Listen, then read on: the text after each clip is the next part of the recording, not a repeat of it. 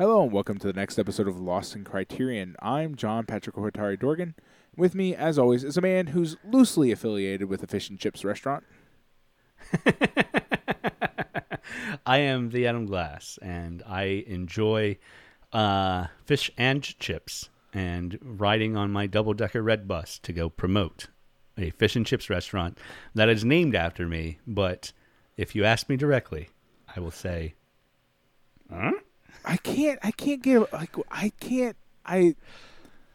can keep telling me that's true, and I believe you, but I can't wrap my head around that response. That's the thing. Yeah. That's where yeah. I'm struggling is the non-committal, I don't know, maybe I am. Yeah.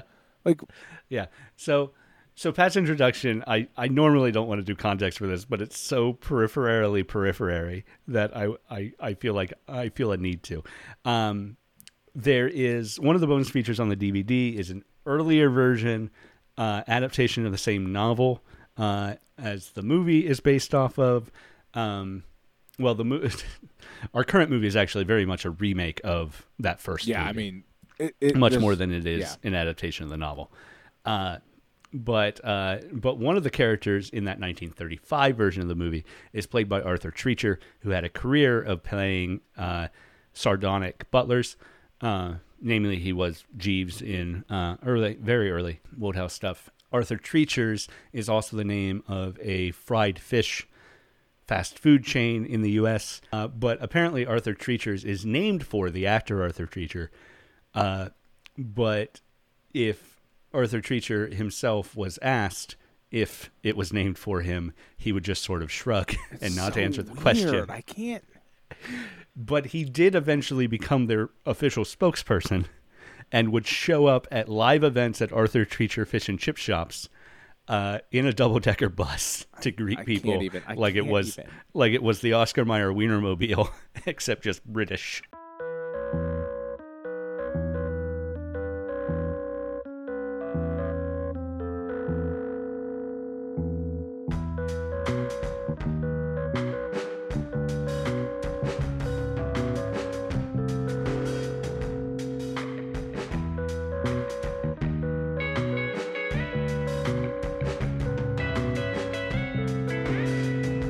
Pat, before we get into the movie this week, I do want to talk about our Patreon. It's patreon.com/LostInCriterion. Over there for $1 a month, you get access to a bonus episode. You get to vote on what the bonus episode's going to be. You get access to the entire back catalog of bonus episodes. There's over 45 of them right now. It's always a non-Criterion film over there. And like I said, I put together a list and you get to vote on what it's going to be. Usually it's a theme list, though choice 5 is always Kazam, the 1996 children's movie in which Shaquille O'Neal. Yeah, it fits into all buckets. We've watched a lot of fun stuff over there, a lot of interesting stuff. Sometimes much more high-minded than others. For instance, we have watched Dog Day Afternoon and the Americanization of Emily and Louis Malle's God's Country documentary on Reagan-era rural America, which is super fascinating. And we've also watched, thematically similar to that, Ernest Goes to Camp. Yeah, and I'm actually legitimately serious when I say that. But also things like Ready Player One and Critters 2, which is, the best Critters movie. But it's creative. I give them high marks for creativity. Yeah. On the other hand, Ready Player One does not get higher marks for creativity. Ready Player One might be, in fact, less creative than Critters 2, which is unfortunate. Certainly Ready Player One had a larger budget. But yeah, we have a lot of fun. And if you wanna get in on that fun, you can go over there and just for $1 a month, you support us, you get access to that. And if you want to suggest a list, and we use it, we'll probably invite you to be on that episode. Yeah, it's a good chance. We have a lot of fun with guests over there who have suggested a list, and it's usually a movie they enjoy, obviously. So we get to have somebody who really loves the movie talk about the movie. And yeah, from that, we watched Now You See Me with our friend Stephen Goldmeyer, longtime supporter and friend of the show who was on a main episode just a couple weeks ago with Chungking Express. Jason Westhaver has been on a couple over there. That's all at the dollar mark. For a little extra, $5, just for people who feel like they want to give us a little more money. We do like to thank those people on air. So thank you so much to the aforementioned Stephen Goldmeyer, who's our only $5 supporter right now.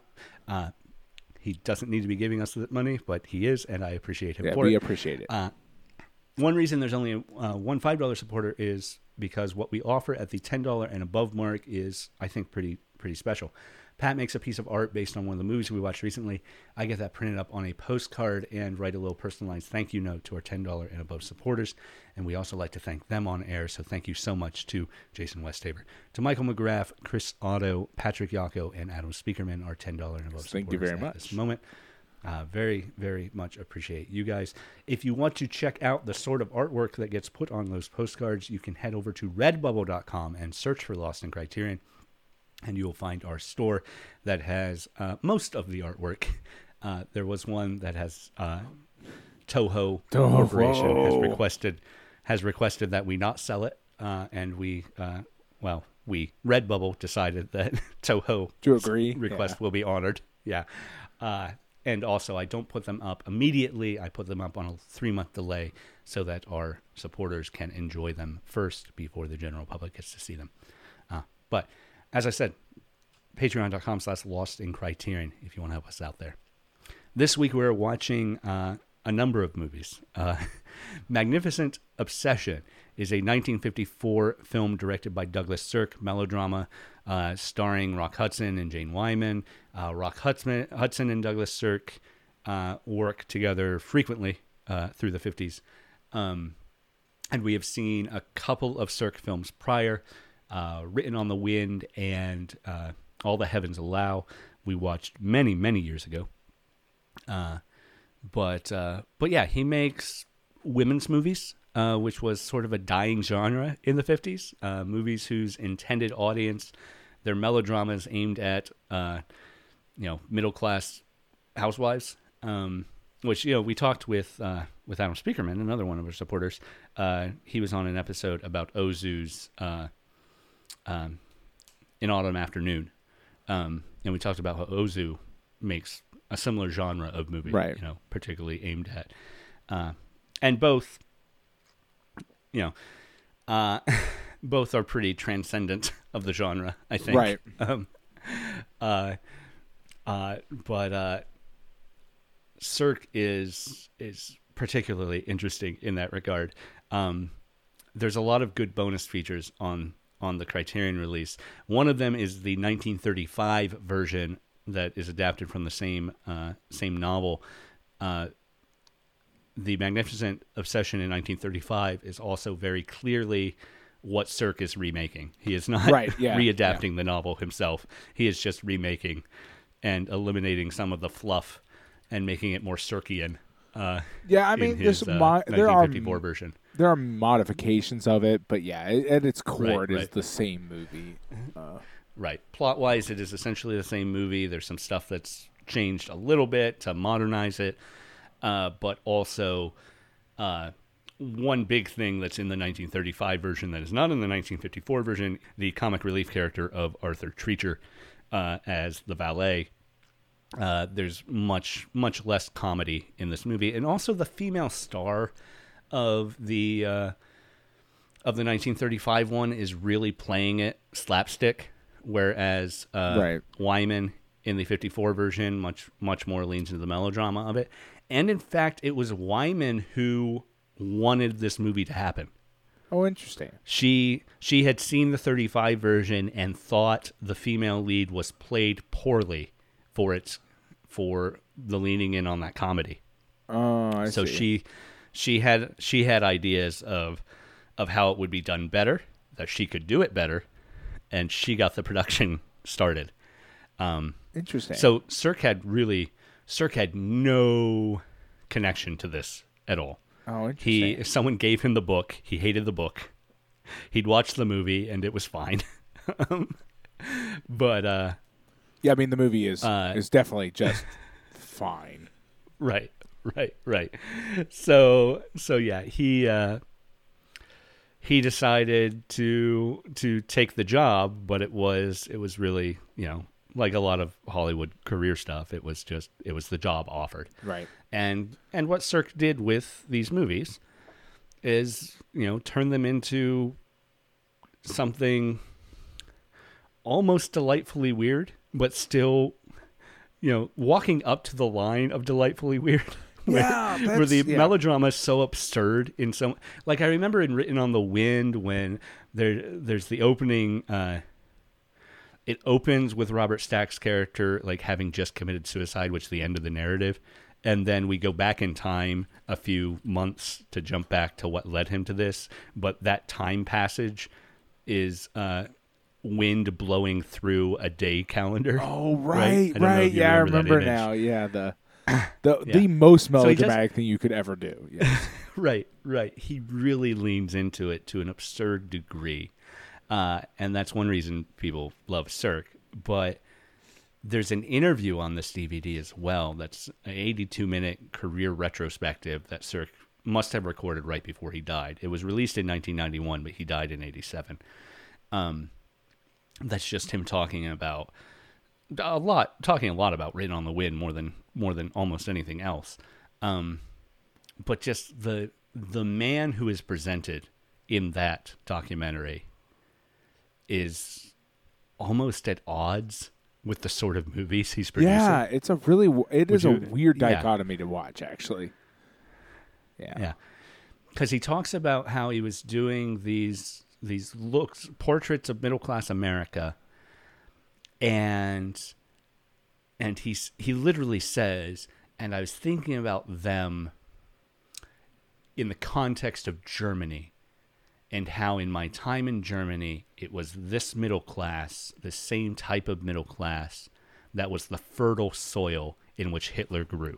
Yeah, well, it's specifically the dictatorships. Yeah, I even put the quote on on Twitter because I was just like, I was watching that documentary. I'm like, wait, what? Now, like he says extremely insightful things, but you're kind of like, does that fit the movie that you're talking about? Like, and I guess kind of, right? Because he's talking about Written on the Wind, and he's talking about like, just like it does make sense. It's just that like you have to start with the movie that he gave you, and then take 20 paces in a direction that you don't even know which direction he really wants you to take those paces in, to find out where he mentally is hanging out at with regards to the movie you're watching. Right. Like, Written on the Wind, you can understand how those people in that movie are exactly where you get dictatorships from, where you get fascists from. Right. But like, and the movie's not about that. Right. No, it's not. And he talks about that movie being about, the sort of disconnected from humanity rich kids who are just depressed and suicidal, right? Because they've inherited their money and they have no real connection to reality, is sort of the thing he's talking about. And it's that sort of middle classness that leads to latching on to any strong ideology, right? I think is probably the argument he would make if he fleshed it out a little bit more. Which is a really interesting look when we start talking about Magnificent's obsession, I think. Yeah. Because the way he plays this is, just the basic plot line of this movie, and it's a roller coaster of melodrama, certainly. Oh, yeah. Is, rich playboy whose father died young, at 42. Rich playboy, his dad is dead at 42, to be clear on that sentence structure. So he's dropped out of med school and decided to just live his life, do nothing, party all the time. Almost drowns and is saved because there's this resuscitation machine that is used to save him, to reinflate his lungs. And because it is used to save him, it is not used to save a brain doctor, who everybody loves. Right. The most beloved doctor in the history of mankind. Yeah. Right. And then he accidentally harasses the doctor's widow into a car accident, which somehow blinds her. This is a very basic timeline because there's a whole bunch of other like various encounters between them before that. There's, it's a whole where thing. He tries to escape the hospital and she picks him up, and but he meets an artist who is a friend of the doctor, and the doctor had introduced the artist to this philosophy to plug you into the oh goodness, what's the exact wording? Like power source of the universe or something, or like the ultimate power source of the universe, I think is what it is. I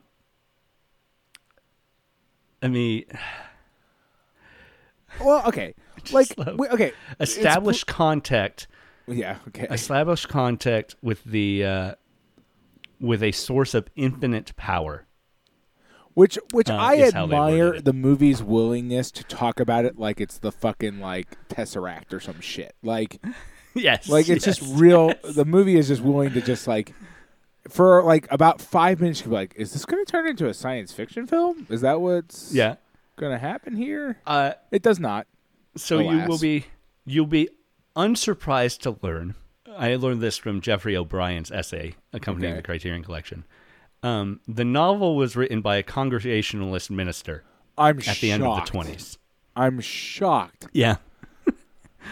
I'm shocked that this like pseudo Jesus is religious in origin. Congregationalists, and I'll paint with a very broad brush here, but Congregationalists are mainline Christian Protestants. They are in a group that is sort of the epitome of white liberal Christianity. Yeah, I figured. So it is not very surprising that at the end of the excesses of the Jazz Age, a Congregationalist puts out a book that is essentially, hey, wouldn't it be cool if you were just like nice to everybody? Yeah. Well, and okay, we're gonna get there eventually, but like it is. Imagine you took the golden rule and then made it about yourself. Right. It's wild. So what it is, it draws something that I believe is integral to Christianity of radical charity. But it morphs that radical charity into an individual altruism, that you are giving away all these things specifically because it will bring you personal inspiration. Well, and it's even magnified, right, in the movie, because it's like the movie, because it's a movie especially, needs the payoff, the sort of like it's like you took the golden rule and said, well, you know what this is kind of like? This is like my really bad understanding of karma. That is informed exclusively from pop culture things I read. And now I'm going to say, like, so, like, you do a good thing, and then within seconds there's a turnaround where, like, the universe rewards you for your good deeds. And then to compound it, there's some sort of, like, you have some sort of, like, I'm a, like, goodwill battery that you can burn through. And, like, well, like, a common phrase in both versions of the movie are, like, oh, I've already used it all up. It's already been used up. And I'm like, right. You do know that, like, kindness does not function in this capacity, right? It's not just finite. And it's I've already used it up is the phrase used when someone tries to repay you. Right. Like you're doing this specifically to not be repaid, which is great, but it also morphs an idea of forgiving of debts into a individualistic refusal of repayment is a different thing than just forgiving debts. It's a different. It is a different, like it by adding that thing about the using it up makes it so much worse, because you get into this world where you're like, oh, like I burned through that karma. Like you can't pay me back because like I already ate the banana you gave me for my money, kind of thing. It's a very like, I can't. It is deeply upsetting, Adam. It's not great. There's an interesting through line, I think. Obviously, a lot of modern Christianity has issues around these ideas, And the movies really do a weird thing with the explicit Christianity of the book, in that the book still positions it as some sort of 1920s psychobabble too, right? Right. The author of the book describes the New Testament as the actual textbook of a science relating to the expansion and development of the human personality. What? Yeah, it's bad.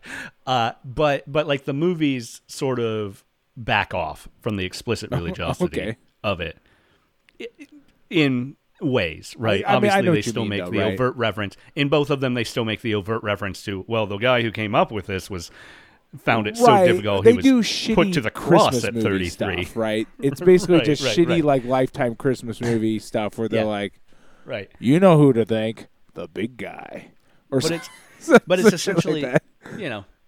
it's the sort of pay it forward ideology. There was that Kevin Spacey movie. Yes, think in the I was going to make a early reference in 2000s. the intro to Yeah. pay it forward, but Yeah. I saw half of pay it forward one time because of Nothing. a substitute teacher. I was not confident Right. to do that.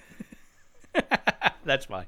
And then, it's also, I don't even know that it would be based off of, but it also is in line with, there's an 1896 novel called In His Steps, which is where the phrase "What would Jesus do?" originated, and obviously that had a big resurgence in the '90s. If you were an American Christian, Yeah, if you liked, if like what's his name, Armstrong bracelets, you were you were definitely aware of the- WWJD bracelet. Yeah, you were very aware of yeah. that. Yeah. Now again, that was an ideology of interaction with other people, of determining what would Jesus do. Now, the interesting thing about In His Steps was it was written by a socialist, and his idea of asking what would Jesus do was radical societal change. Right. What would Jesus do? Burn down lending houses? Probably. I don't know. Yep. Whereas obviously that message has been completely neutered out of In His Steps and the What Would Jesus Do stuff, and its neutering starts with not it certainly has been done now by evangelicals, but it starts with Magnificent Obsession too, right? I'm not saying it's the earliest example of that neutering. I'm sure it's not. I am sure right out of the gate that message was neutered completely, like a lot of great socialist novels of the time period. Right. But I'm sure it got the jungle treatment. not to say that In His Steps was on par with the jungle, but right. but yeah. Anyway, so it's just the ideology is be secretly nice to people so that you will get some sort of personal reward, internal, spiritual, mental, psychological reward, yes, but still a personal reward. Well, but that's the thing, right? Is the problem is it's not a purely internal psychological reward. That's what makes it even worse. Like, well, what I'm saying though I think it's. Go ahead. Yes and no, because obviously in the scene that leads to her being blinded, Bob believes it is a physical manifestation reward that she has shown back up in his life because he has done this good thing. I think the rest of the movie, right, he's wrong. And the rest of the movie wants us to know he's wrong in both versions. Right. But then ultimately it swings back around because they do fall in love and he does save her life. And that's what I'm saying is the movie wants you to believe that's all. Like, it just plays. The movie wants to have it just both plays ways. a longer game, right? And that's from the book, right? Right. The book is that long game. Except I don't think they fall in love in the book. If what I was reading was correct, it is a better movie if they do not fall in love. Let's be very clear. Right. Is it a better story fundamentally if they do not fall in love? As far as I know, what is drawn from the book in both of these iterations is the book opens with the millionaire playboy saved at the expense of the doctor's life, and ends with him being a brain doctor after being inspired by those events and saving the life of the Doctor's widow. Right. I do not know if the rest of the book at all deals with the widow being young. I don't believe there's any love story even after he saves her. I think it's just the dramatic irony of him being inspired by her husband's death to better himself and ultimately, save her life. Right. And so like the movie is the problem is the movie is not like I don't know what the book is like. In the end, again, Obviously. In the end, though, at least as far as the movie is concerned, which is all we really have to work off of, both movies, in the end, all the generosity that is done by the main character of the movie, is fundamentally selfish in nature. Right. Like, right. Later on, in both versions of the movie, we get some form of, well, I did this all in the hopes that it might, like, reach you. Like, you know what I mean? Like, we get it more explicitly in the older version of the movie, but where it basically comes down to, like, well, if I just kind of, like, pour money into helping... Well, number one, this character wants to be redeemed. His ultimate, purpose of doing this is to redeem himself. It's not even, like, an act of contrition. It is an act of, like... It is different than that because it's not the broad sort of like I will just help society because I feel bad about who I am or have been. It is I will help you because I feel bad about I don't like the way it makes me feel to have done to you. Right. And that's actually an interesting thing in Wayne, Phillips and Hudson, respectively, to the movies. Phillips in the Cirque version, the Brain Doctor is not, from what we know of him, is not trying to redeem himself from anything, which is why Cirque has, every time he's talked about, a choral singing in the background angelically. Right. Whenever the philosophy or Wayne himself sort of comes up in conversation, where he really is Jesus in this narrative, right? Because he did it actually selflessly. And then I guess that makes the artist St. Paul and we do not need to figure this out. Created a religion out of this. We do not need to figure this out. Line. No, we don't. But yeah, you're right to say Bob only acts selfishly throughout the entire thing, right? He has a very particular goal in mind, and is for self-redemption. That's not to say he doesn't do some amount of good, but ultimately, this is a movie that if we take a step back, and I think Cirque certainly wants us to take a step back, not even before we watch that interview with Cirque, I would say that Cirque wants us to take a step back. Right. If we take that step back, this is also a movie about the failures of philanthropy as that's definitely a thing you get to problems, right? Because even the Brain Doctor is not actually fixing anyone's station in life. He is just giving them the money to overcome this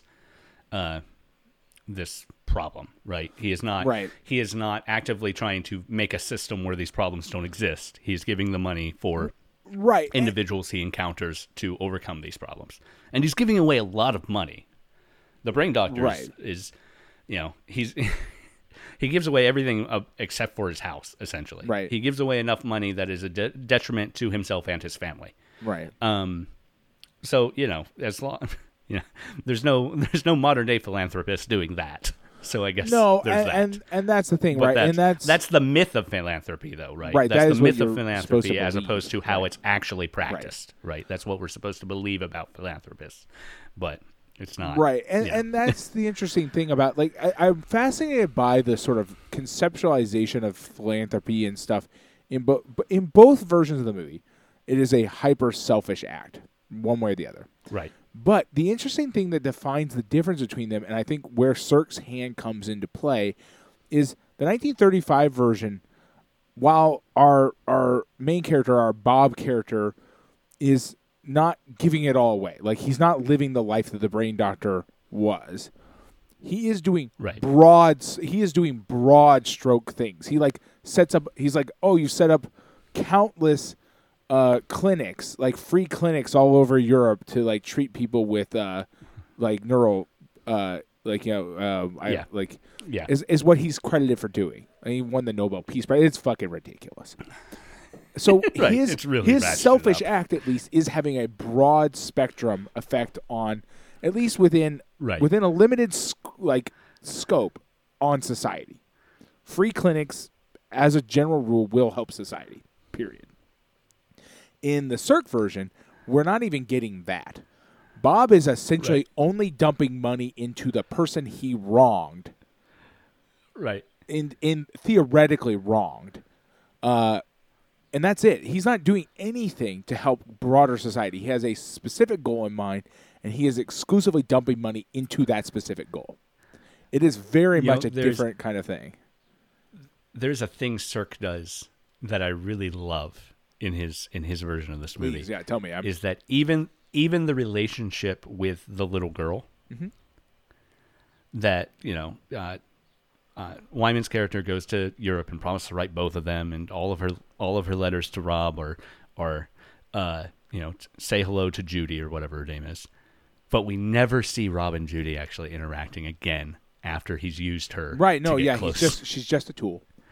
Absolutely, 100%. And like I'm fascinated. I'm actually really like Cirque's version has a lot. Like watching the other version is very informative because you can pick out those differences in what like Rob doesn't become a famous brain surgeon. Rob becomes just a doctor who's really not right. And so it's some sort of weird karmic miracle that he saves her life because he's like, I'm not ready for this. I don't know what the fuck I'm doing. And then like the hand of God guides him or whatever. It's fucking ridiculous. And it's it reads in the movie as ridiculous. It's just it's probably one of the points in the movie where we get the closest to actual absurdity. Like true absurdity in the movie. Because like we like look up what? First up. The escalating sequence of her accident. I know. I mean, there's are absurd. What I mean, yes. I agree. But what I mean is that like we get the closest to Cirque literally doing the Calvin peeing on a thing. I don't know, like level of like what the fuck is that? Because he looks up at the window and the artist is up there, and and the music plays again, and you're like, and it's like it is actually ridiculous. Like I feel like it hits a different level. That's all I'm saying. Yeah, it's at least there, and I'm not sure about the other side. I didn't go back to check, and I didn't mentally work out. But at least there, the choral arrangement is joyful. Yes. Yeah. It is so much like it's like kind of like pseudo philanthropy, like Christianity overtones hit their maximum, their maximal point at that moment in the movie, and it's like, oh, this kindly painter who you ran into, who gave you this philosophy that changed your life, is watching over you and will guide you through this. Like it's ridiculous. It's amazing.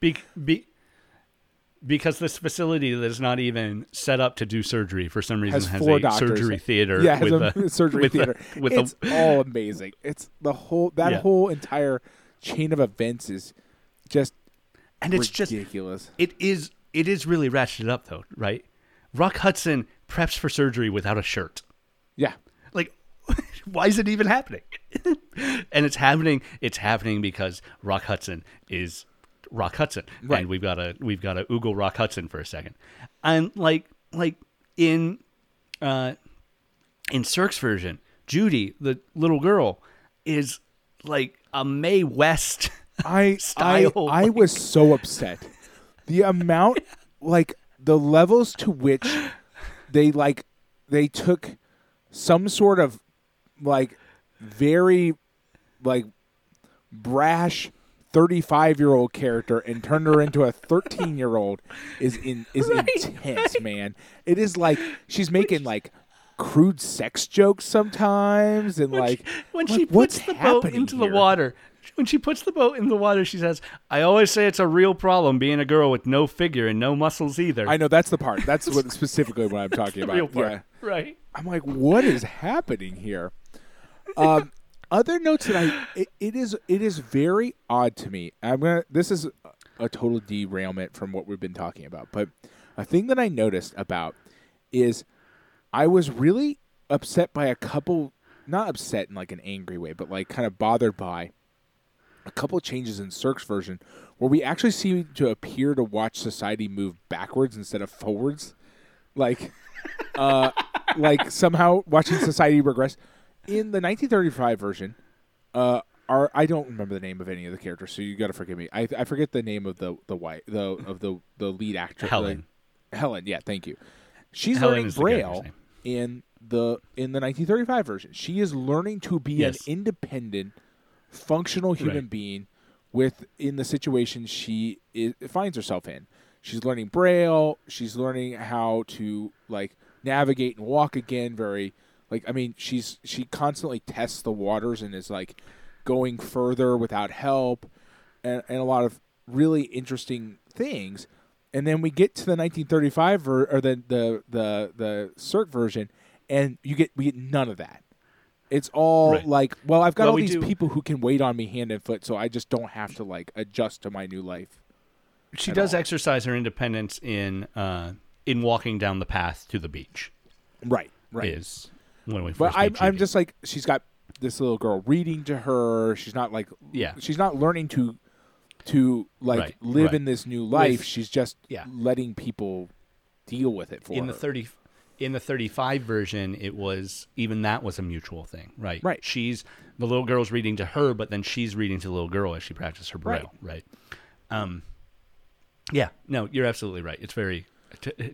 It's just a strange choice that I don't really grasp why, except for I think I do understand why, and I think in many ways, when you get to the Cirque version, as a part of the time period that it takes place in, there is this sort of conception, take the 1935 version.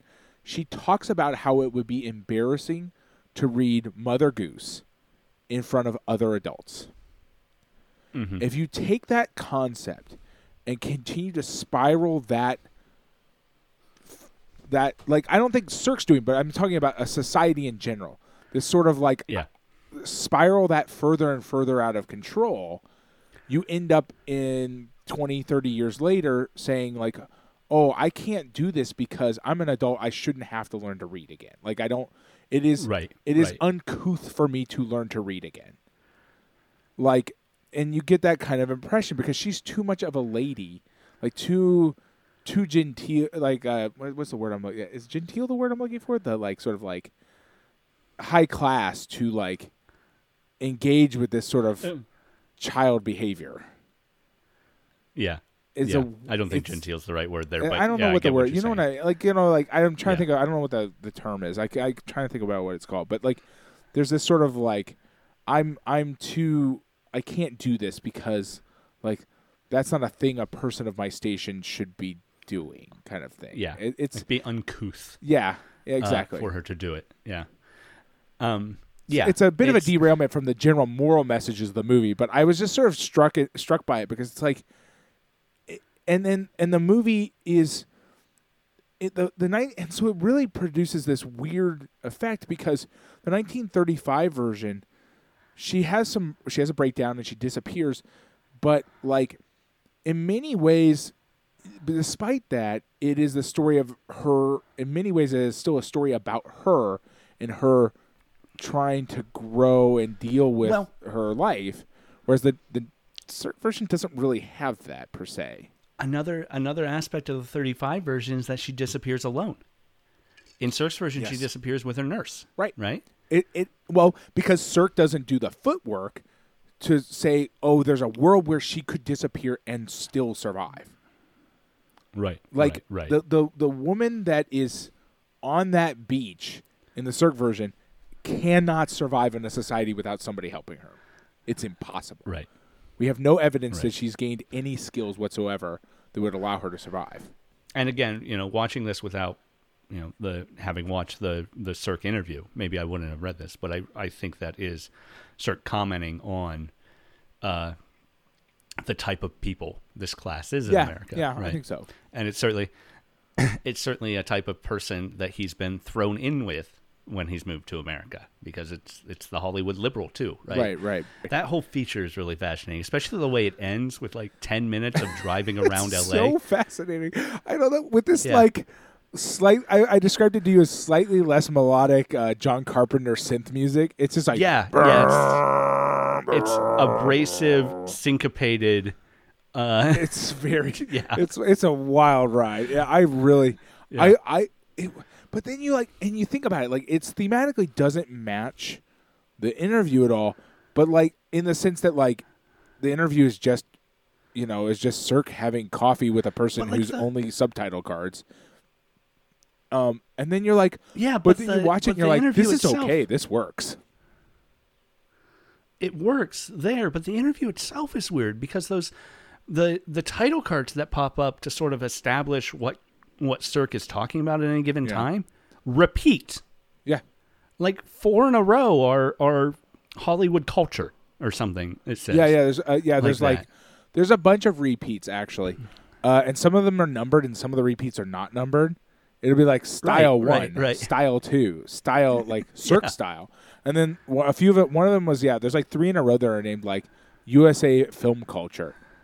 And they're not numbered. It's like what I'm getting the impression of from it, because and some of them are actual questions, like just German questions, and like what's really fast, but then like you listen and it's like they're clearly not the question that the interviewer asked, because his answers are not like it would be like if I asked you like do you like chicken, and then you started to tell me about this beef farm, this cow farm you used to work at or something.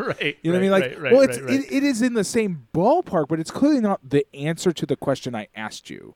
And they're all like that. It'll be like, well, what? And a lot of them aren't questions, and then a lot of them, half of them are questions and half of them aren't questions. Some of them are just title cards, and then some of them are actual like, what did you think about blah blah blah? And it's like, I don't understand what this interview is at all. Except for very good, like a very good. Right. I learned more about Cirque in that 82 minutes than I could ever learn from like any other source. Like it was a fascinating watch. It was enough to pull me in. It's interesting to me that we've watched 2 other Cirque films, and I don't remember the bonus features on those other Cirque films. I mean, they were like, I think Spine 95 was written on the Wind, or maybe it was the other one, but I think they were back to back too. But in any case, it was 7 years ago. It's interesting that this is our last Cirque film, and this is the point where they give us Cirque doing a career retrospective where he principally talks about one of the other movies. But yeah, it was really fascinating to get that information from him and use that as an interpretive lens for watching the movie. Certainly. Yeah. Maybe more fascinating if we had gotten that interpretive lens when we watched Written on the Wind. Well, and it's hard to say. I mean, it does definitely apply mostly to Written on the Wind, but at the same time, I'm kind of torn because I like having it here because this movie is I would argue more, and he talks about this is more in sort of an American style in the sense that like this movie is fundamentally follows the sort of plot line that American movies like to have. Like he gets the girl at the end, and everything works out all hunky dory. And so in that way, like Written on the Wind is a bit of an oddball in that it doesn't exactly follow the standard American movie narrative structure. It seems to break rules, whereas this one fully fits into the rules. Right. This one definitely. It pushes those rules in absurd ways. Right, sometimes. absolutely. Another absurdity we haven't touched on when they're on the beach and she asks Bob what his name is, and he's trying to come up with the fake name.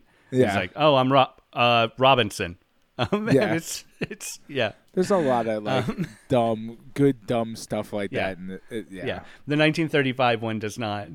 His fake name is still Robbie Robinson, but it does not lean on that bad improv interpretation of where the name came from. But yeah, it's. Can I say one of the things that? Oh, go ahead. I was just gonna. No, please go ahead. What I'm struck by in this movie, in the later version, the Cirque version, rather than the 1935 version, is the thing that happens. Well, okay. The way her accident happens, there are some fascinating shifts between the first one and the second one, or between the two. In the first one, in the 1935 one, boy, I had some trouble with that. He basically tries to do the like, I don't know what it's called. There's a term for it, and I can't remember, but like the like, oh, we're out of gas, like the like.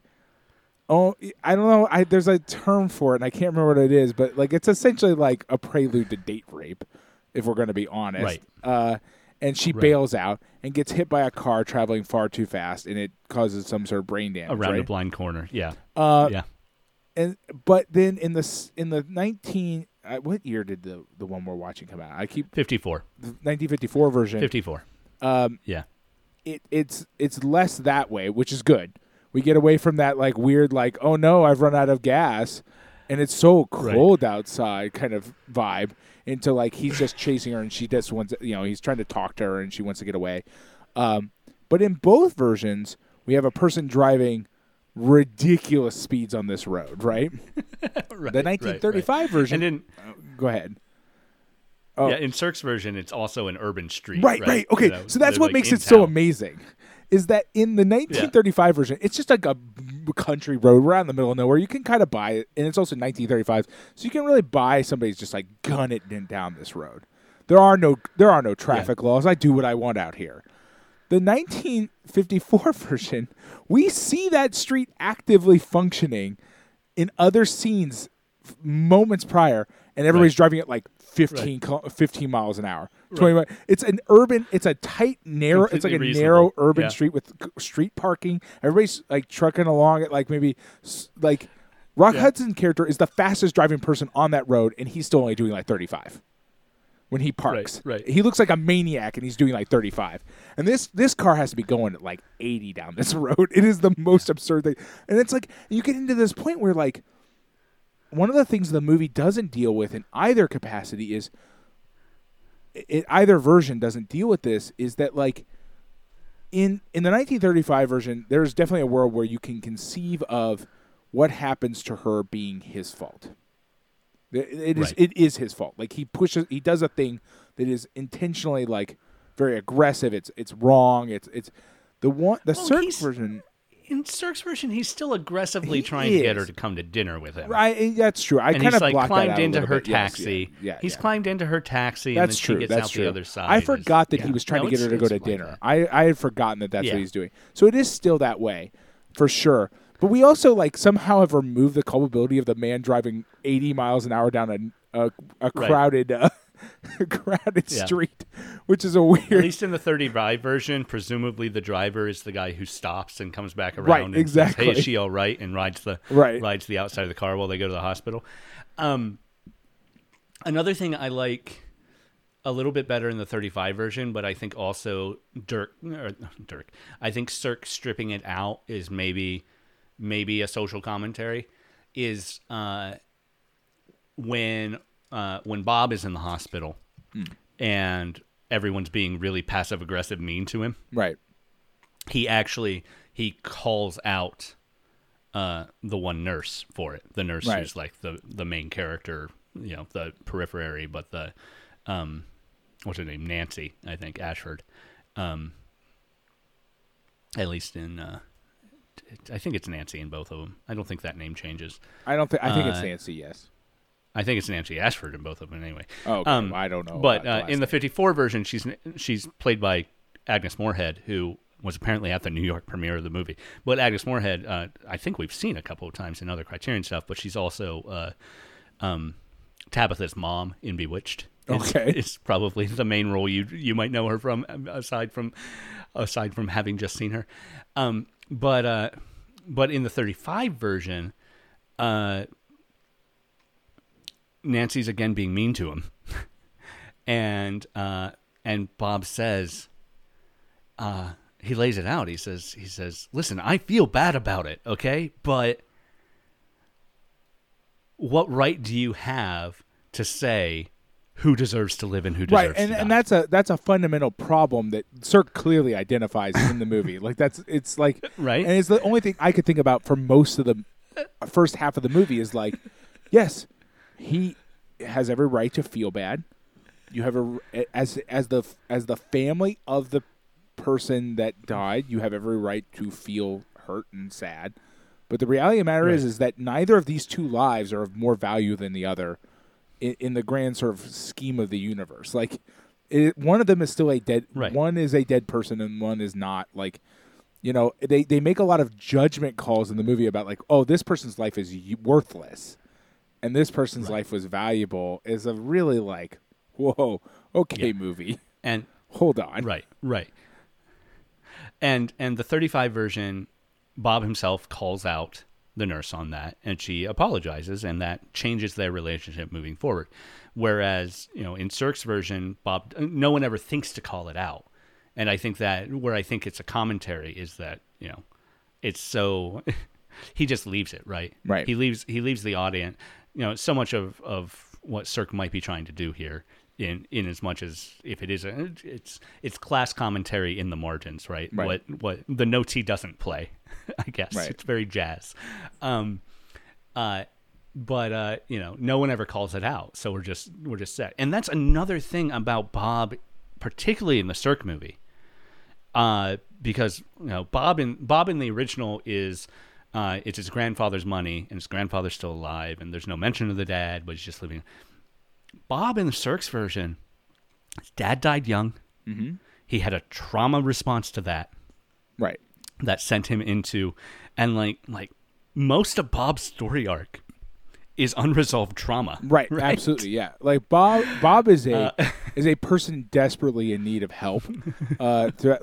He's like driving boats at 180 miles an hour out in the middle of like choppy water. Right. Basically, because he has a suicidal. Death wish. Yeah, I mean, Bob has a death wish, and like Bob needs help. Bob's not gonna get help, and like no one offers Bob help, right? Except for the artist, who doesn't even offer some sort of psychological help here, but gives him a worldview. Yeah, some sort of moral philosophy to operate on. Yeah, where you know, and the ramifications of Christian counseling versus actual therapy are evident throughout the life I grew up in, at least. Right. But yeah, it's you know, I feel like Cirque he's not overtly calling any of the stuff out because he's still making a movie for middle class housewives. Right. But that's the thing is like, you're right. But at the same time, by telling us this about Bob, what we do is that even for regardless of the group that it's intended for, we make Bob just a slightly more sympathetic character. Bob is not just a millionaire playboy who like kills people by his negligence. Bob is like, the audience recognizes that Bob is a person who is broken and needs help. Like, the movie does not offer him help. I don't know if the audience recognizes that part, but we're given a point where we can have some sympathy for Bob, which it's kind of interesting because it's like, I don't know if that, in some ways, I don't know if that helps or hurts the point of the movie. And the pure ecstasy, and this is true in both of them, but the pure ecstasy Bob exhibits when he does his first good deed and immediately sees Helen, is psychopathic. Yeah, absolutely. I think the Cirque version is better.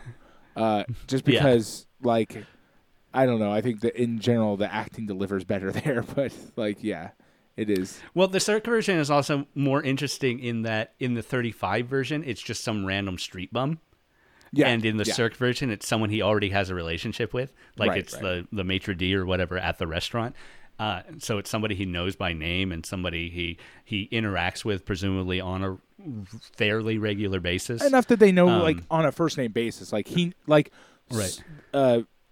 Bob's character knows his first name without prompting. Like, you know what I mean? He just calls him by his first name, which is a fascinating change to that relationship. Right, that relationship.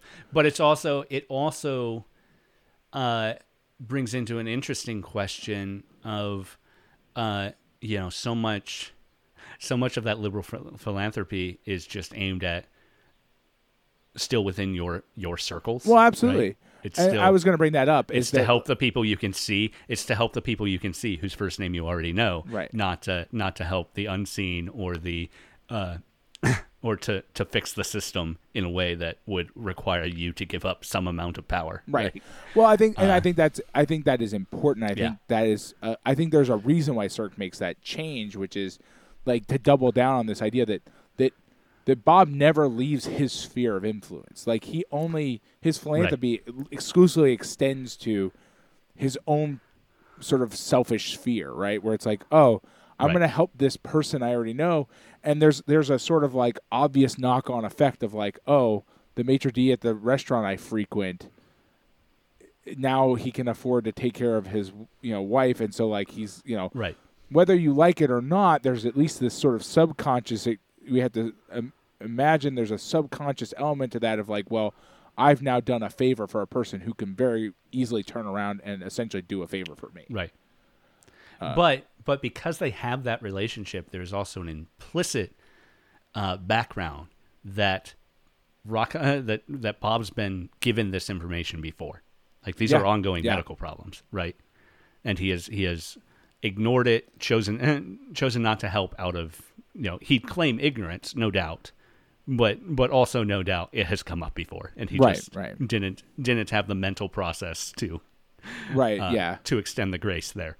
So it's philanthropy is not great because we need we've had like changes. More specific. Right. We've had episodes of this podcast that were explicitly about that topic. Certainly, I forget the name of that movie, but there was a movie where that's all we talked about the entire time. Well, I think there was. I don't know. It wasn't the Milky Way. There was another. Goodness, it's a. What was it? I can't remember. I remember there was a dog on the road, and we like. Yes. We're thinking about the same movie. Yeah, we are. I just can't remember. But it's Viridiana is what we're thinking of, and it's a Buñuel film that is explicitly about how individual charity doesn't fix societal problems, because the main character inherits this big house and she invites a bunch of homeless people to live in it, and then they ruin everything. Right. And it's an attack on the church more explicitly, whereas this. It's hard to say this is an attack on Christianity because it's an attack on this sort of pop psychology version of Christianity. Right, yeah, it is. That certainly is popular and inhabits American culture through and through, absolutely. But it's less of an overt attack on the church in the way that Buñuel was overtly attacking the church in Viridiana.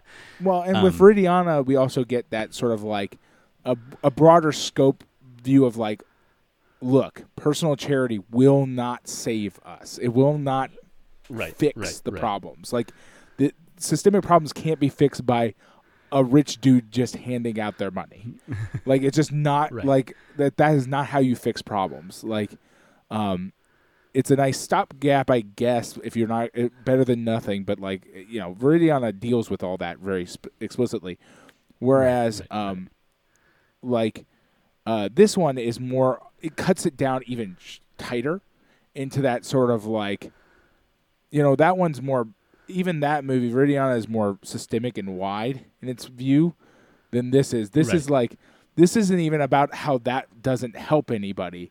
This is about like, it's also just an explicitly selfish act you're engaging in. Right. Like, you know what I mean? Like, the Brunel film is more about, like, how society functions and, like, how personal charity is not going to fix society. Whereas this is about, like, oh, you're doing charity for your own selfish gains, really. Like, it's very, very subtle subtext of this movie in the end, but it is still what the movie is in. If it's saying anything, it is talking about, is engaging with the idea that, like, oh, like, you do charity because it makes you feel better about yourself, but also it will reward you in the end. And if you take that and you extend it a little bit further, and, like, this movie tries to have this sort of, like, pseudo karmic cycle of, like, you know, Bob gets his super surgery powers from the grace of God, but, like, who is not named in this film. But then, like, whereas, like, if you just extend that a little bit further into a modern Christian paradigm in the United States, you get, like, well, yeah, maybe you don't get super surgeon powers, although, let's be very clear here, there are plenty of modern American Christians who believe literally a sort of tit-for-tat relationship with God, where you're almost striking a deal with the devil, but the devil is God, and, like, oh, he'll pay me back in kind right now. But even if you don't have that, let's say you have the slightly take one step back, like, viewpoint. It's so, well, I'm being good now so that I can get rewarded later in the later, in the hereafter. Like, that's still a fundamentally selfish act to be engaged in. It's like, no, you need to help people because you need to help people, not because you're like, oh, well, I mean, the Big Daddy's going to pay me back later, I tell you. All of it is still, there's no, the problems with, particularly, I wrote this down in my notes, the problems with its presentation in the Cirque movie, particularly in the 35 version, is not that different. And maybe this is an issue in how the producers of the 1935 movie decided to eliminate some of the more overt Christianity of the book, but I think it's true to a lot of the ways I see Christianity practiced through the 20th century too. There's no informed trauma response here. There's no solidarity response here. It centers the individual without even really listening even to the experiences of the people who are being helped. It's how much money do you need? Here's the money. It lets the people committing the act of charity think they're doing the most good without actually self-reflecting. There's no systematic component at all. It's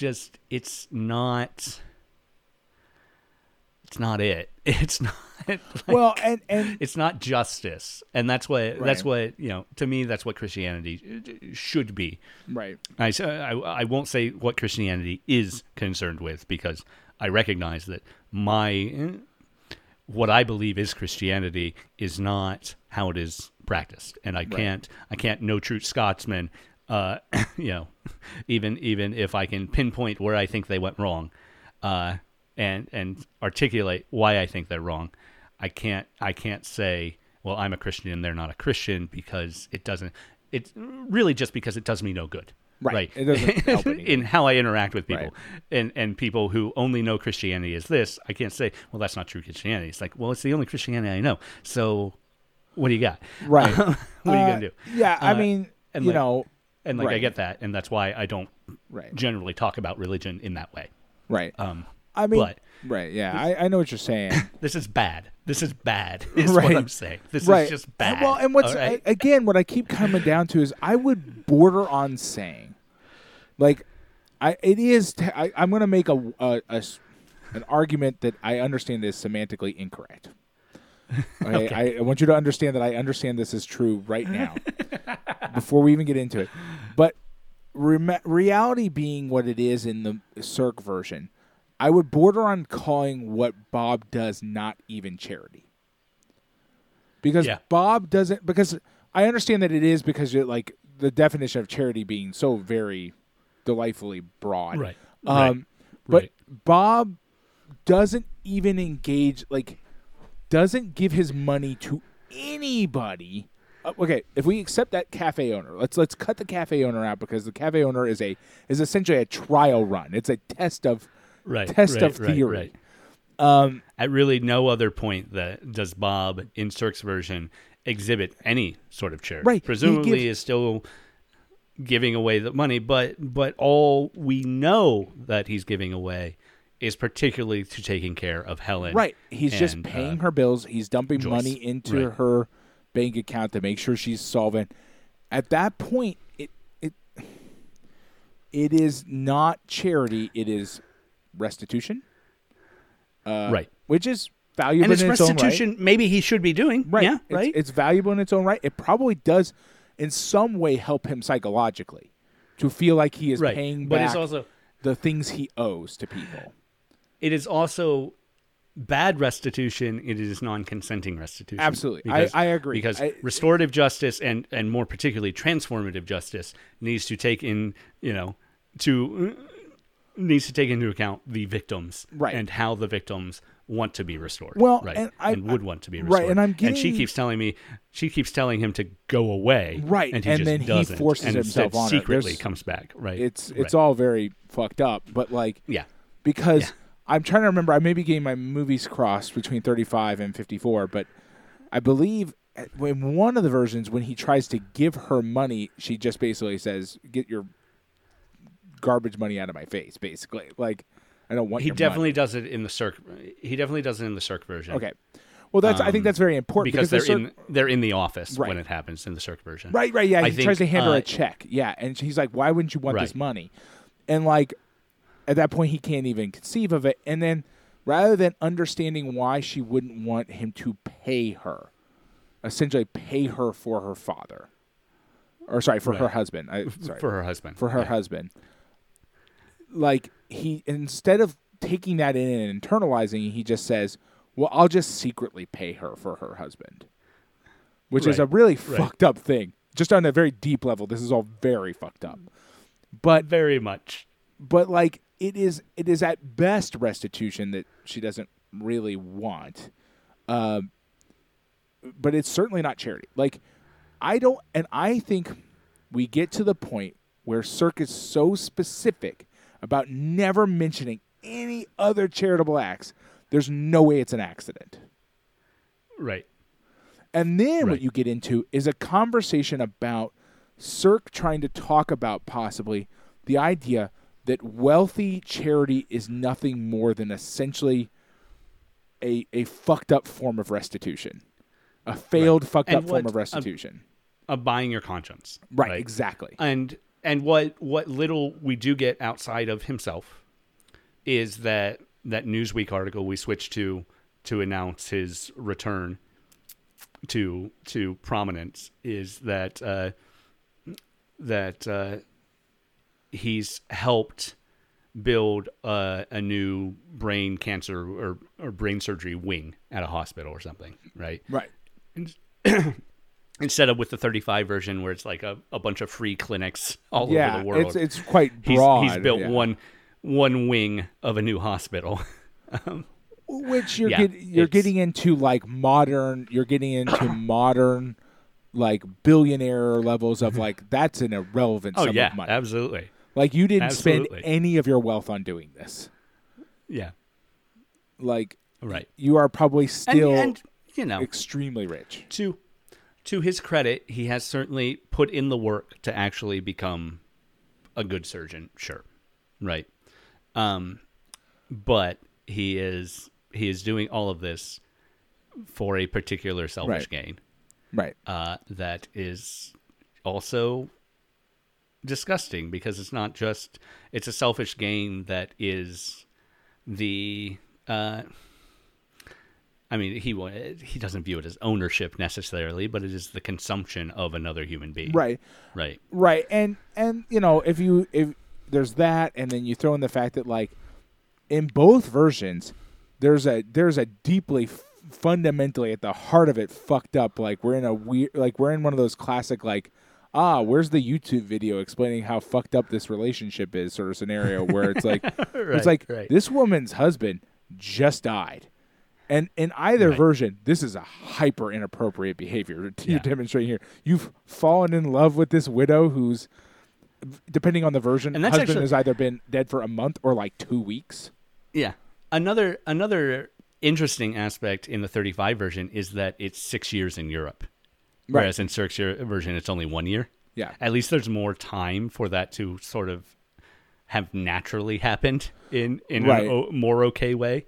Not that it couldn't happen in a year, but still. It's a very you a know, year and is both- really tight. Yeah, I mean, because I think Cirque's trying to both in- hide the absurdity of it all, really. But you know. Right. And both admit that, she has suspected that it's really him, right? Right. And of course, we get more.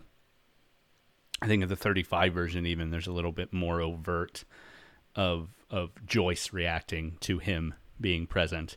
Then Cirque certainly got that too, but so yeah, but also Cirque's Europe sequence is much more interesting than the 35 version Europe sequence too. I think like their date, where Right. Cirque's got.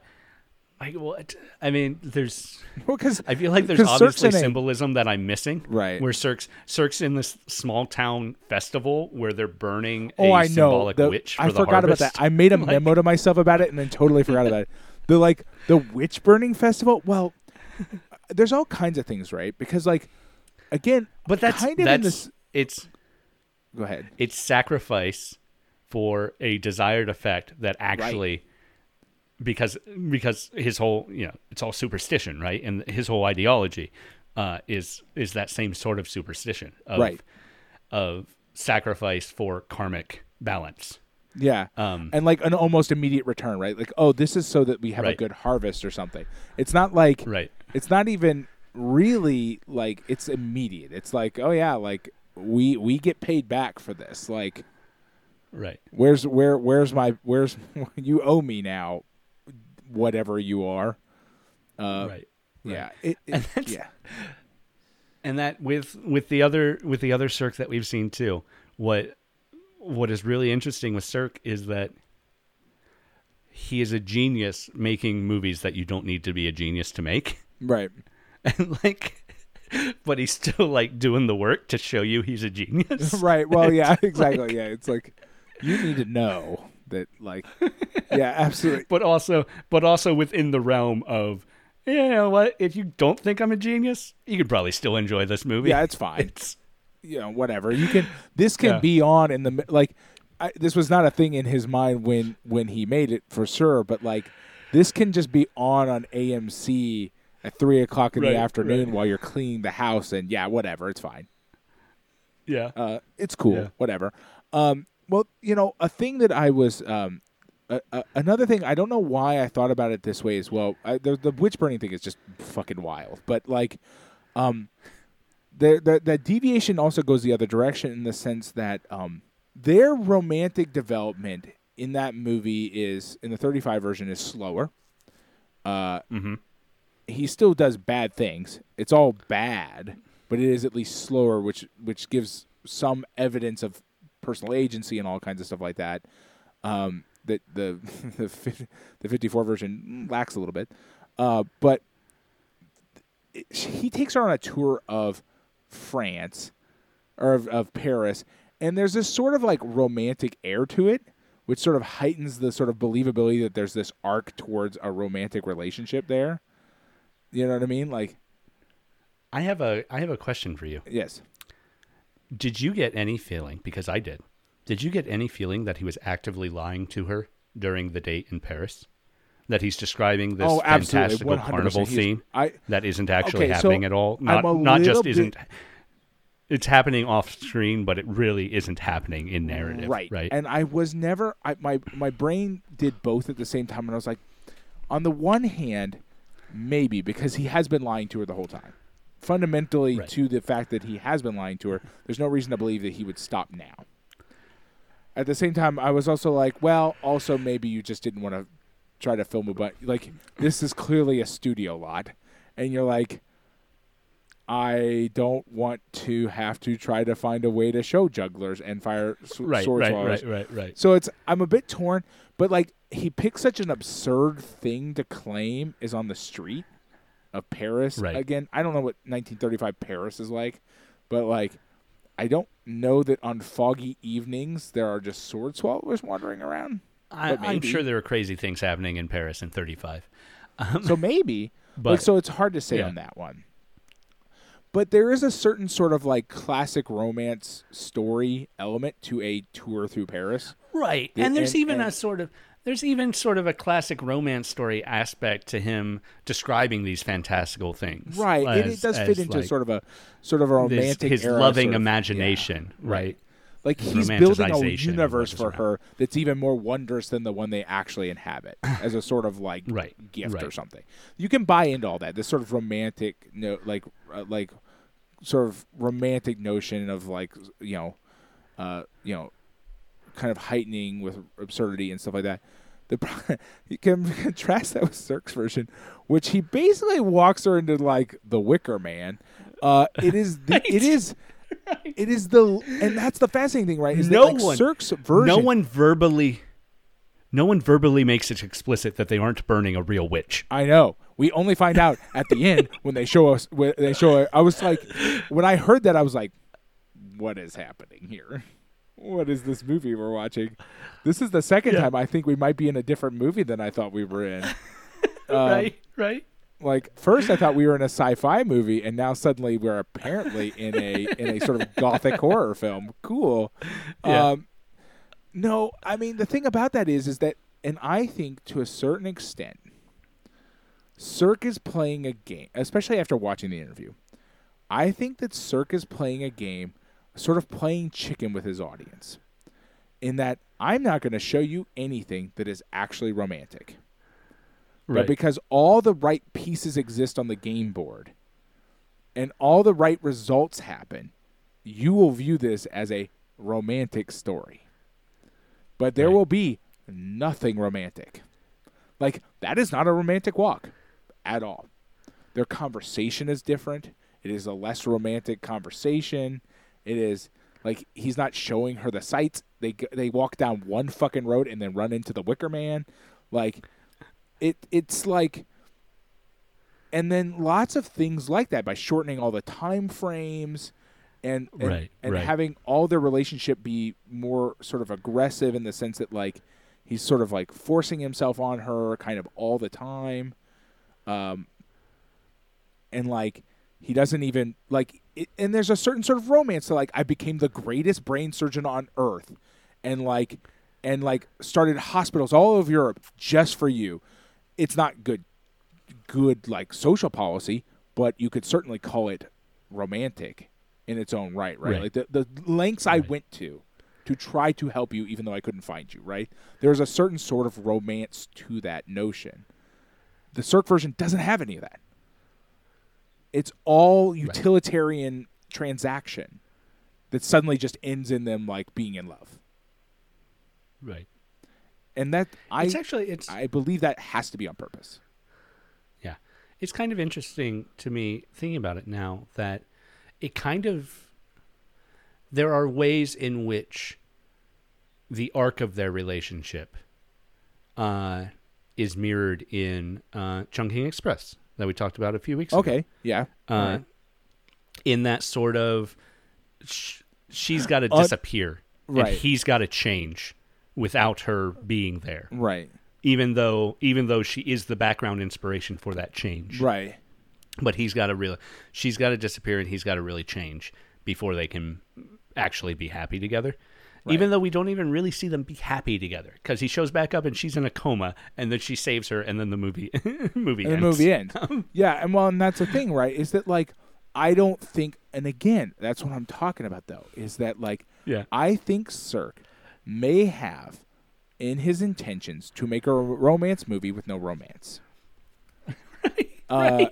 And that because it all looks right, there are these beautiful people on screen. They're sometimes saying the things that you expect them to say. It's a romance movie, but like Chungking Express has romance in it. It's a very like sort of like new, it like kind of modern, kind of new style, but that ending is a very impactful ending, right? Like she's back to talk, there's all that. Whereas this, like, she wakes up, it's like, oh, now we're in love. And there's kind of no antecedents to it. And so, right. but it's because a very like Hollywood ending. Well, it is a very Hollywood ending, but without any of the Hollywood setup. Right. Basically. Because, like, literally, the part where they should be, like, talking about their relationship and coming together, she's in a coma. And he's doing some sort of miracle God work.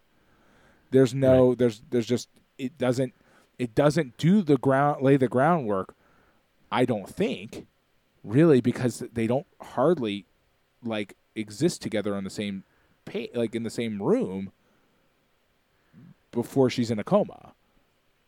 And you know what I mean? Like, if you think about the progress that they undergo, she goes and gets, there's this tiny, in the Cirque version, a very short setup of her going to the doctors. Up until then, his interaction with her is exclusively hidden from her completely. It's still hidden from her in the doctor's part, but like they don't interact very much before that. Right. And then and Cirque really ups the subconscious emotional manipulation of that moment. It's not overt action of the people, but the doctors tell her she's inoperable and she's contemplating suicide, right? She walks out, she's blind, and she walks out onto that dark balcony, and then she's only pulled back because she accidentally knocks a flower pot off. And then Robbie shows up, right? Right. And pulls her back from that edge, not literally because she's already back inside. She's already pulled herself back from that particular edge, from the literal edge, but it is him showing up because she is she's emotionally bottomed out, and he shows up to say, I love you. And, it's not great. There's a phrase in O'Brien's essay, and he's particularly talking about the 1935 version, but the religious elements became mere flavoring for a transcendently morbid love story. I love it. It's a perfect description. Yeah, absolutely. It's right. And that's really what it is. It's transcendentally morbid. Yeah. It's a love story. It's a perfect description of this movie. We've essentially been groping at that phrase for like an hour now. Last hour. Yeah. Man. That's good. Thanks, O'Brien. Very kind of you to give us that. Yeah, thank you for giving us an amazing turn of phrase. Yeah. Hudson, Cirque, and Wyman would the very next year make All the Heavens Allow. So they turned right back around in that. Hudson and Cirque actually had just finished working together on a 3D Western. What? Oh, is this the one you sent me a message about? Yes. Oh yes, man, this is this 3D Western's dark territory, man. Like what you told me about it is dark. They had just been working on a movie called Taza, and it's Rock Hudson plays a I believe Navajo chief. It's very whitewashed, but it's Taza, son of Cochise or Cochise. I don't know if they accent that at all. That character was in like a string of movies. Okay. Broken Arrow and the Battle of Apache Pass. He was the chief, played by Jeff Chandler. And then it's 3 years after the end of the Apache Wars. Peacemaking chief Cochise dies. His eldest son Taza, played by Rock Hudson, shares his ideas, but brother Naiche, Burt Roberts, yearns for war, and for Taza's betrothed, Una, played by Barbara Rush. It's you sent me that synopsis, like yesterday or whatever, and like the the combination of like I can't this movie, man. I don't wow. Just I can't even. There's a lot going on in that.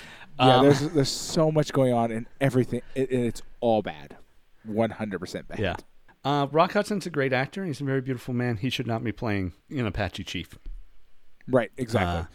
None of these people should be playing the characters they're playing. Right, nor should they really be making this movie at all, frankly. But right, in 3D. But yeah, that's an interesting because Cirque is so much a workhorse, and he's movie doctor for a lot of other movies too. Right. Like he's brought in to secretly edit people, and there are certain stars in the Hollywood system who even have, according to the interview, Cirque says there are people who would demand that he be brought in to direct certain scenes, and he always felt bad about it. But also he just made this Taza 3D. Yeah. I don't know. I mean, I assume whenever you encounter this kind of stuff, you're like, what kind of crazy contract were you under that, like, this is the movie you ended up making? Because it's got to be something, right? There's no way this is just like, yes, I volunteered for this because I thought this was an extremely worthwhile project. Yeah. Taza ends up in a war with Geronimo, by the way, through the plot of that movie that I didn't send you. So, yeah, it's Geronimo, played by a man named Ian McDonald. Yeah, so this is our last Cirque film. There are no others in the collection right now. We only have the 3. Huh. So we'll sunset on Cirque for the time being. But yeah, no, it was really interesting to get that interview with him. Yeah, I mean, that was probably long. It was very long. It was. That's the one thing about this week is we ended up watching 2 feature-length movies and an 82-minute long interview for one podcast episode. It was a lot of material. Yeah. That's generally one reason why we go back and forth as to whether or not Lost in Criterion deals with bonus features is because sometimes there's just so many bonus features. But so often that we've seen recently, like with the Chungking Express stuff, and I think particularly with the Missing stuff fairly recently, is that the bonus features, there's Criterion, in this age of Criterion, and this is, this one was released, I think, in January 2009. Criterion is really upping the ante on its bonus features, I feel like, starting around this time. So we might have to become more involved with them moving forward. But or we may have to basically abandon them and just like, well, or make a rule that we're right. Make a rule that we're not explicitly here to talk about the bonus features, but we're talking about the Criterion release, so sometimes it's unavoidable. But definitely some fascinating stuff in this one. And just it's a fun movie, even if it's Cirque's version explicitly strips out the comic relief, but also explicitly leans into the complete absurdities in the narrative arc of this movie. Right. So it's hard to say that he's not making a comedy out of it. Well, yeah, I mean, he's making more of marketed as a comedy. Right. He's more making a comedy in, like, I guess more in a classical sense, in a weird way of like, it ends in not quite a marriage, but like, just like a bunch of shitty things happen, and then suddenly it all works out. Oh man. But yeah, it like I'm obviously the documentary is probably the most valuable part of this watching session, in the context it gives, and then the context it lends to this movie. Combine that with watching the original, like, and of course, because Cirque's version is a remake of that movie and not just another adaptation of the books that both movies are based off of, it's definitely, I think it's important information to have. Right. I mean, it made it easier for us to understand what was going on too, like, for sure. Right. And the differences between Cirque's version and the 1935 version, which, by the way, I don't think we've even said yet. The 1935 version is directed by Goodness, now I just lost it. Directed by John M. Stahl. I don't think we've named him yet, so right. we might as well give him the credit he needs. So, but yeah, the Stahl version is definitely a different feel to a movie, but it's very, it's a very normal by the book sort of 1935 screwballish comedy in a lot lot ways, even as it which is even weirdly transcendent in that it is plotted the same. It is plot wise, it's the same melodrama, but it leans into the screwball atmosphere. Right. Is in its own way very weird. No, it is, and I would argue that whoever Stahl clearly did recognize some of the weirdness of the story he was making. In that, like, there are kind of throughout even the Stahl version, the 35 version, there's sort of nods to like the movie kind of winks at the screen sometimes, where you're like, oh, you kind of get that this is strange too. Okay. Not as intensely as Cirque does, but it's still kind of there. I think we probably pull this one to a close. We've been talking about, principally, Douglas Sirk's 1954 Magnificent Obsession, starring Jane Wyman, who was the impetus for the production, and Rock Hudson, based on the Lloyd C. Douglas novel that was also adapted into the 1935 film, directed by John Stahl. That we also watched, and there's just a lot of interesting bonus features. Oh, you know what? Let's end on this actually, because there's really not a lot to talk about around it. But some of the other bonus features on the disc are an interview with Allison Anders and a separate interview with Catherine Bigelow, both film directors in their own right. Anders was the director of Border Radio, which we watched a couple of years ago, and Catherine Bigelow directed the original Point Break, The Hurt Locker, Zero Dark 30. But they both give interviews on Sirk's influence on them. And Bigelow, in her interview, says just a really fascinating thing that Sirk told her in person, because he was at one of her film premieres by happenstance. There is one thing she says that O'Brien also mentions in his essay. The angles are director's thoughts. The lights are his philosophy, which is just a interesting little Sirk thing that I don't really need to explore. But what I really love, and what I think we could probably end on, Sirk talking to her about adapting books. He says, "Remember that you must never work from a great, great book. Always a book that's a little flawed. Then the film has a chance to be great. If you work with a book that's already magnificent, the film has nowhere to go." And clearly, Douglas Sirk, who dismissively read a third of this book, definitely picked a flawed book. Definitely picked a flawed book, and a flawed movie that was already based on that book. Same basic premise, right? Like, if you're gonna remake a movie, make a movie that that's broken enough you can do something with it, right? Right. Next week we'll be watching something that I'm very much anticipating. It's a 1983 movie called El Norte, an independent film directed by Gregory Nava, about two teens coming north across the U.S. border from Guatemala. So look forward to talking about that, to seeing that. So thank you so much for listening to Lost in Criterion. I am, as always, the Adam Glass. With me, as always, John Patrick Oatari, Oregon. And we'll see you next time.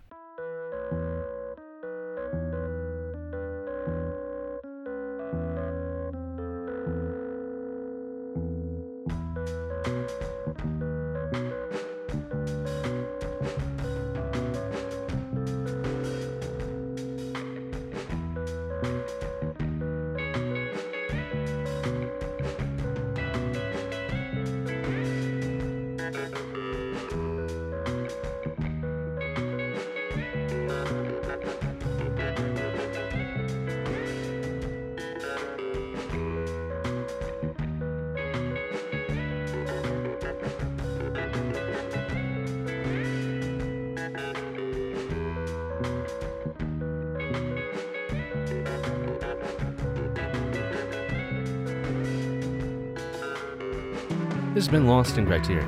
I'm your co-host, Adam Glass. You can find me on Twitter at @TheAdamGlass. My partner is John Patrick Oatari Dorgan, and you can find him at jpatrickdorgan. Check out more of the show at lostincriterion.com, or, hey, give us a review on iTunes. It's nice. If you really like what you hear, consider supporting us at patreon.com/lostincriterion. Hey, our theme music is by Jonathan Hape. Check him out at jonathanhape.com.